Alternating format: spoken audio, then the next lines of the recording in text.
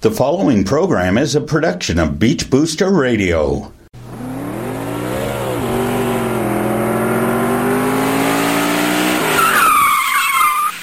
Welcome, race fans. Here's your local racing authority, Sam Chapman, with this week's Sound of Speed on Beach Booster Radio. Welcome, race fans, and this is the Sound of Speed on Beach Booster Radio, and I'm your host, Sam. Here to recap a busy weekend of racing with the Moto GP series in Catalunya, Spain, the Verizon IndyCar series were on the streets of Belle Isle for a doubleheader weekend, and the NASCAR Xfinity and Sprint Cup series were in Pocono for 2 great days of racing at the Tricky Triangle. We'll get things rolling with the Moto GP series in Spain and the 2016 Monster Energy Grand Prix of Catalunya. Valentino Rossi would rebound from a 5th place qualifying run and falling to 9th in the opening lap to fight Repsol Honda rider Marc Marquez for the lead with 19 laps remaining in the Grand Prix. Despite a persistent effort from Marquez to try and regain the lead, which he even did do with 3 laps to go, only to have Rossi take back the point on the penultimate lap. From then on, Valentino Rossi and his Movistar Yamaha would cruise to the win for number 114 of his career. Marquez would settle for 2nd, and fellow Repsol Honda rider and teammate Danny Pedrosa would come home in 3rd. The Verizon IndyCar series would be in Belle Isle, Detroit, Michigan, for the Quicken Loans duel in Detroit. Race 1 would see some foggy and damp conditions throughout the afternoon. It would be Sebastian Bourdais edging out Connor Daly on a round of pit stops in the closing laps, who would get the win in race number 1. Connor Daly would come home in 2nd, and Juan Pablo Montoya would round out the podium. Here's what Bourdais had to say following his 35th career win.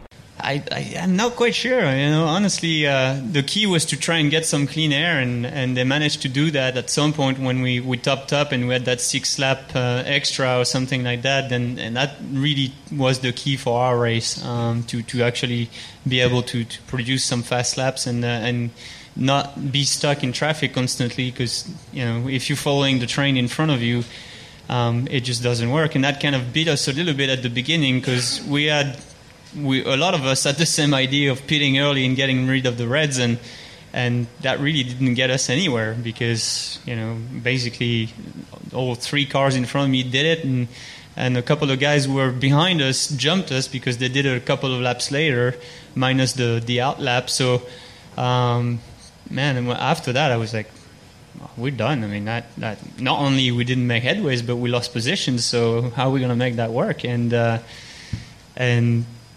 when the yellow came out soon after and we came in and topped up, that really was the key moment for us, because from that moment onwards, every time we were a little bit out of sync and could produce some fast laps when the guys were coming out of the pits, and I could run pretty quick with the Firestone black tires, and I was very happy with the car, and then just not being stuck in traffic made the difference. So towards the end there, it was very dicey, a bit of a drizzle, and then a lot of fights coming off the pits. Whether I was coming off the pits myself or the guys were coming off the pits, there was some really close wheel-to-wheel action, and we came out on top, and I really couldn't be any happier.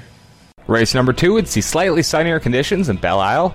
The race would be decided by a late race caution, while Sebastian Bourdais would be in the race lead, and the same circumstances that helped him in race 1 took away the win in race number 2, as he was forced to pit with a group of about 4 cars with less than 9 laps remaining, handing the lead to Will Power. Power would cruise to his first win in over a year on the streets of Detroit. Simon Pagenaud would finish in 2nd, and Ryan Hunter-Reay took the final podium step. Here's what dual race number 2 winner Will Power had to say following his first victory of 2016. It's great. It's been a weekend where we were knocking on the door. In practice, obviously had a bad first qualifying, and then was fast in the race yesterday, and we had an issue, and was fast in qualifying this morning, fast enough for pole, and got my 2 best laps taken away. So it's very satisfying.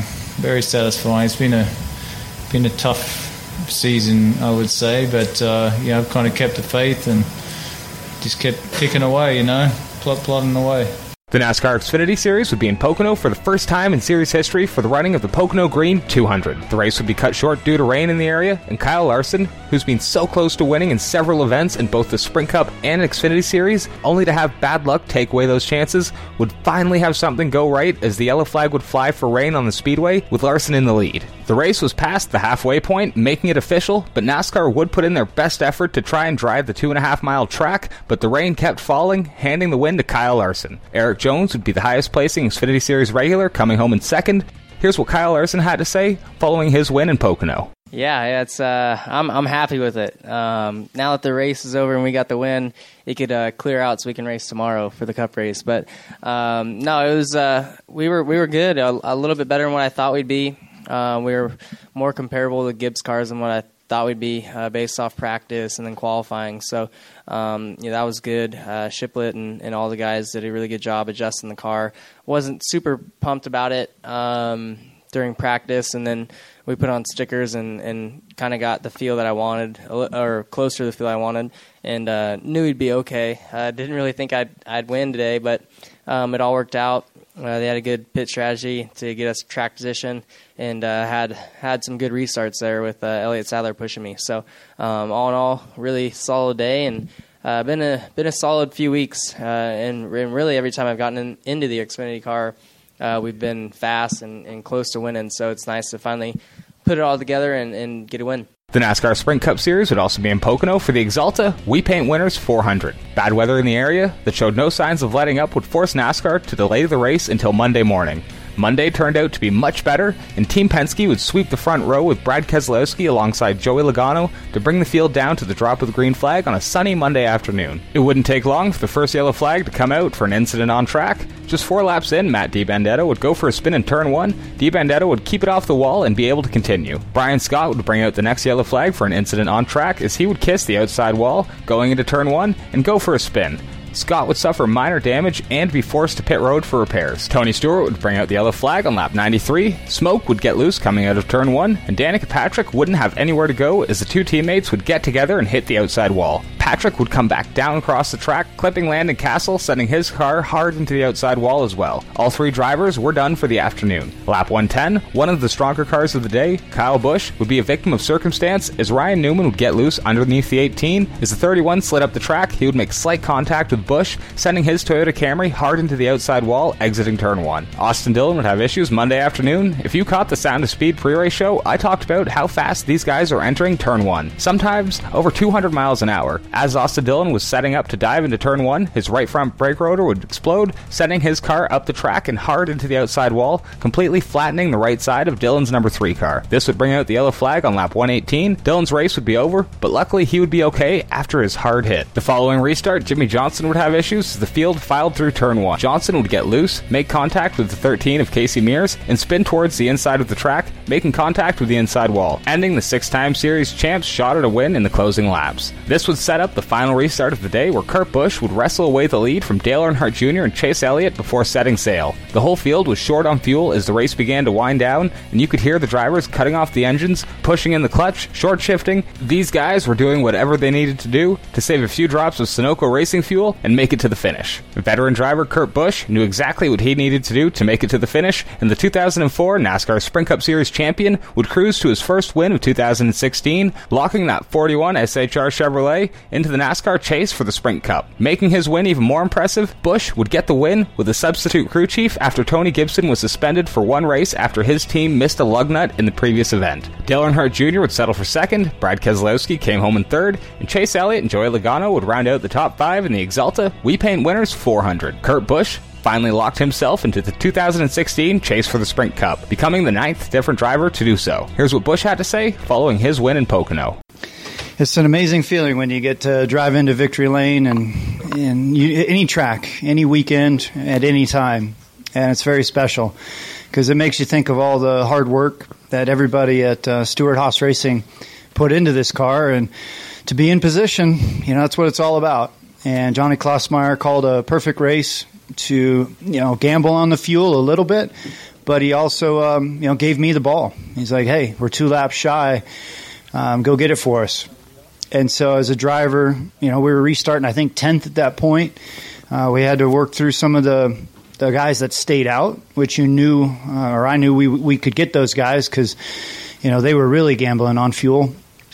But just overall, a great team effort. It's a lot of work at the shop, but each week we've been in position this year so far, and we haven't quite sealed the deal. And so today we did, and we're going to enjoy this win. Points as NASCAR gears up for Michigan. Kevin Harvick leads Kurt Busch, Brad Keselowski, Carl Edwards, and Kyle Busch rounds out the top 5 in the NASCAR Sprint Cup Series point standings. Dale Earnhardt Jr. had a solid race, coming home in second. Here's what Jr. had to say following the race.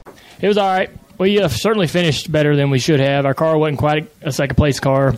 We started off really tight and really slow, probably about a 15th-place car. Greg and the guys made a lot of changes and made the car better. I don't really know exactly how much better we got it compared to the competition, but we certainly made it more competitive.